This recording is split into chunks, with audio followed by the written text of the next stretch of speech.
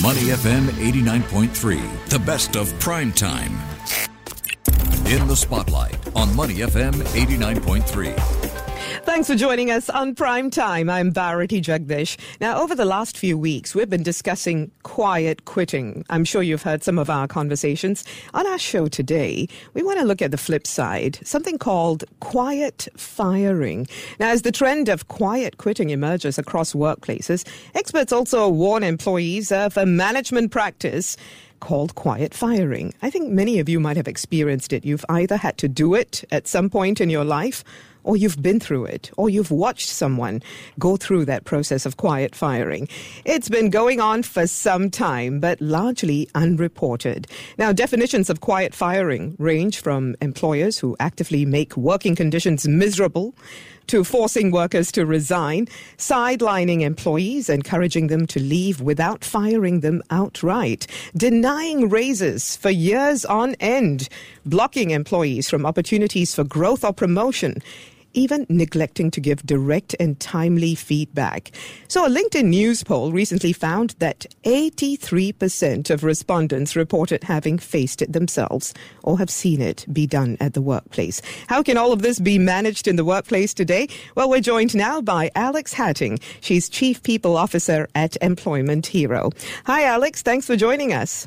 Hi, Bharati. It's so lovely to be with you and to talk on this great topic.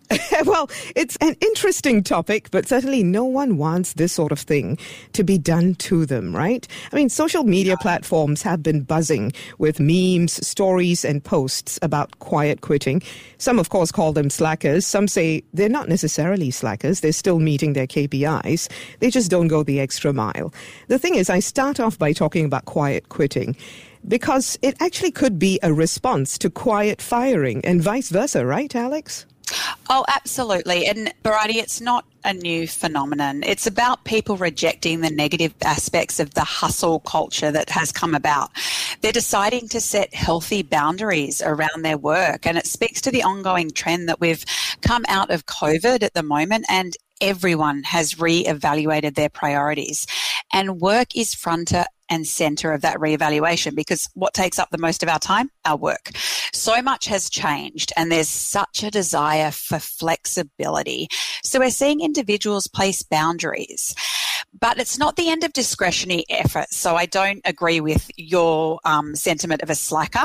Right. However, no, it's not my sentiment. It's what some people are saying. Yeah. I don't believe that at all, actually, Alex. Yeah, no, and I agree with you. Although to that point, there is an extreme where quiet quitting could be at an extreme level where an employee is no longer aligned to your values, such as teamwork. And so if you see an employee doing that, then you need to be at front foot and have a direct conversation with them. Alex, I'm seeing that you're not a team fit anymore. Accelerate that conversation, exit them from the organisation.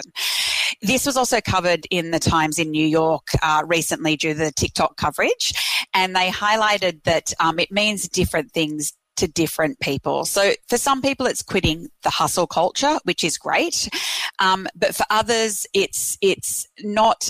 They're seeing burnout, right? And so they're needing to quit.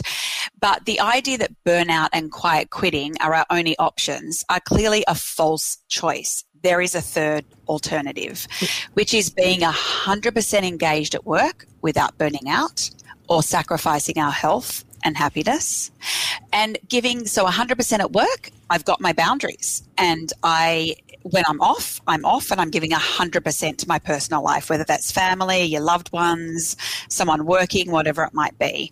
So it doesn't reflect the quality of work. It's just about the conversations between people, between managers and their people. Yeah, exactly. But the key is to have those conversations instead of resorting to quiet firing. I mean, we have to bear in mind that quiet firing is not just a result of quiet quitting. I mean, it's been going on for some time in companies where managers have problems just managing staff. So if a person is underperforming, they don't know how to talk to them about their underperformance. They don't know how to help them up their game. So instead, they start to quietly fire them. That's detrimental, isn't it? Oh, absolutely. Quiet firing is the wrong way to treat people. You need to treat people as humans and with respect. This is a manager copping out. Essentially, they're copping out of their duty of having a candid conversation or managing someone out. They need to have that dialogue with their employee about the issues or lack of performance. And if a manager is doing quiet firing, as we're calling it, they're not a good manager and they're not a good representation of the brand or the organisation. You need to have dignity and respect for people and how you treat them. We all deal with underperforming people that may not fit the values within an organisation, but you absolutely need to treat people as human beings and with respect. So just have that candid conversation. And if employees are feeling that way, they need to go and have the psychological safety to talk to someone within their organisation about the fact that they're feeling as though they're being, quote unquote, quietly fired, because it's just not respectful to do that to anybody. We'll talk more about what employees should be doing if they find themselves in that situation. But some have raised the prospect that companies quietly fire in order to avoid paying severance fees or retrenchment benefits. What do you think?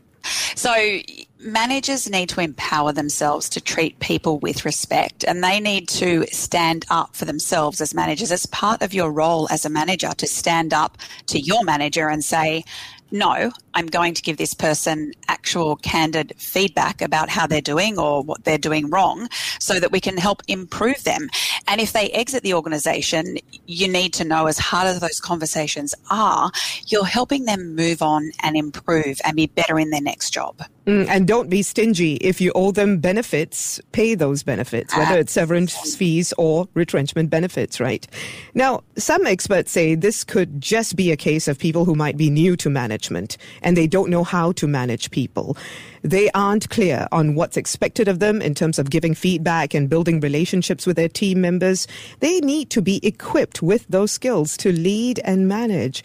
Employers do need to invest in the development of new managers, right? And make sure that the expectations of that role are clear. Absolutely. More than that, they have to empower managers to ask questions and say, oh, Alex, I have no idea how to enter this conversation. Can we put a script together? And they need to be very authentic when they talk to people as well, and transparent. I always coach any of my new managers through, if you're having a conversation with someone who might be not meeting expectations, say to them, you're nervous or anxious about having this conversation because it's not something you want to do, but you're doing it for their benefit. So you are absolutely correct. It's on the employer's behalf to make sure they're training their managers, equipping them with the skills to have those conversations. They're never nice conversations, and you always want to be upfront with the employee around the fact that it's not a nice conversation, and you never ever want to sandwich something in terms of, you're doing something really well, Alex. However, I need to tell you, you're not doing this well, but you're doing this well. So you just need to be really upfront and transparent and back it with facts. So you need to talk about behaviours and examples, real life examples. When it's related to genuine underperformance, and good managers have tried their best, but just can't seem to help improve performance, there's still no need to be passive-aggressive, is there? I mean, you need valid and legal reasons for letting someone go. Underperformance is a valid reason, isn't it? Oh, absolutely. And I've always, I've learnt from so many wonderful leaders in my career, but treating people beautifully is a value I hold very true to my heart. And managers need to understand that if someone is underperforming, talk to them as soon as you can and treat them as a human being with respect. Talk to them about where they're underperforming. Let them leave with dignity so that they move on and you set them up to succeed. It might be that the organisation is not right for them. It could be a startup and they've come from a corporate. They need processes and they can't deal with that. There's all sorts of situations. You are 100% correct, though. Yeah, so talk about the issues of fit and the fact that they have not performed, in which case, you're under no obligation to keep them. Now, have you seen quiet firing happen simply because a manager doesn't like a subordinate's face? There are no real grounds to fire them, so they embark on a process of quiet quitting. see it all the time, and I have, friends that call me and talk to me about it outside of my work just because of the role I'm in. You see it all the time, and it's unfortunately a cop-out. Right. However, it's very much a cop-out on a manager's behalf to not have that candid conversation and in real time. No, but there's nothing to converse about because the manager just has a bad feeling about this person. They are performing on the job. They're doing very well. It's just a case of I don't like their face. So in that case, the employee needs to be empowered to talk to somebody else within the organisation, whether it's people and culture / HR, a manager skip level, to say they're feeling uncomfortable under this particular manager and they're feeling as though there's a particular personal bias against them around their performance. And that's the only way to do it. The employee has to be empowered to step up and have that conversation. HR departments also should be a little more sensitive to such issues, right? They should be actually actively looking out for individuals who might be in that position and step in. You are so correct. And looking at data is a really big thing also. Are there particular managers that are letting people go during probation, and what are those reasons, and what are we doing during the recruitment process that's incorrect? So it's relying on data points and exit interviews and all sorts of things to make sure that as people and culture or HR, you're on the ball if you are seeing spikes within certain departments or functions of people leaving. Okay, so what should employees do if they feel they're being quietly fired? Some experts say you shouldn't run to HR immediately. You should initiate a conversation with your manager. But what do you think? I think it's really contingent on the organisation. So unfortunately, when I came back to Australia after a long 14 years of expat experience, some companies' HR is seen as the police and they can't be trusted. So if that's the way you feel, trust your intuition, don't go to HR. Go to your manager or your manager's manager. But if your intuition tells you that you can trust HR, go to HR. You just need to go to who you can trust. You can't pinpoint it. Unfortunately, there are some companies where HR are the police or they can't be trusted. There are companies where managers can't be trusted. So trust your instinct. Our gut and our instinct is extremely powerful, and I don't think people trust their instinct enough. You need to just trust that and know the person to go to. It could be a confidant outside your function, or it could be a mentor from a prior company that you might go to ask for advice as to what to do. Okay, I feel that if you are being quietly fired, but you are performing or you're doing your best, it's just a case of maybe you're not getting timely feedback, you should just leave the organization. Do you really want to be working for a company with such reprehensible HR practices? Agree completely. I have left an organisation before for exactly that. Oh dear, you were quietly fired. Not quietly fired. I disagreed with their practices. They didn't respect people, so I left. Yeah. So, yeah, absolutely. And I made the mistake of leaving it for too long and thought, I need to have a year here just for my resume. Don't leave it for too long. If you've got that instinct, straight away, move on. As a person who was watching this happening within an organization, what did you do, Alex? Did you try to right the things that were wrong? Absolutely. I got shut down at every moment. They talked the talk. People were not key to them. Culture was not key to them. And just the stress and the lack of sleep, and it's not worth it. Walk away. Okay. Which brings me to my next point. If your organization becomes known for such reprehensible HR practices, it really doesn't serve you, does it? Because I'm pretty sure, Alex, if someone came to you and said, hey, I just got a job offer from this company X, I know you used to work there, you're probably going to tell them, you know what, don't work for that organization, because I've seen them quietly fire a lot of people. In some cases, yes. In other cases, for most of my jobs, I've been passively recruited, so I've been fortunate enough to have moved on. But absolutely, you hear all sorts of things, and EVP and company brand is so vital, and that's what managers don't realise is if you treat someone terribly on their exit, your employer brand is going to suffer. You need to have a boomerang employee if they're a performer, which is wish them luck. Maybe they'll go and do 2 years and get experience and come back to you. If not, they're going to speak about you fabulously, which is great. You don't want to have an employee leave you and be speaking terribly about your brand. Yeah, so clearly it will hurt your ability to attract the right talent and top talent. It's bad for business.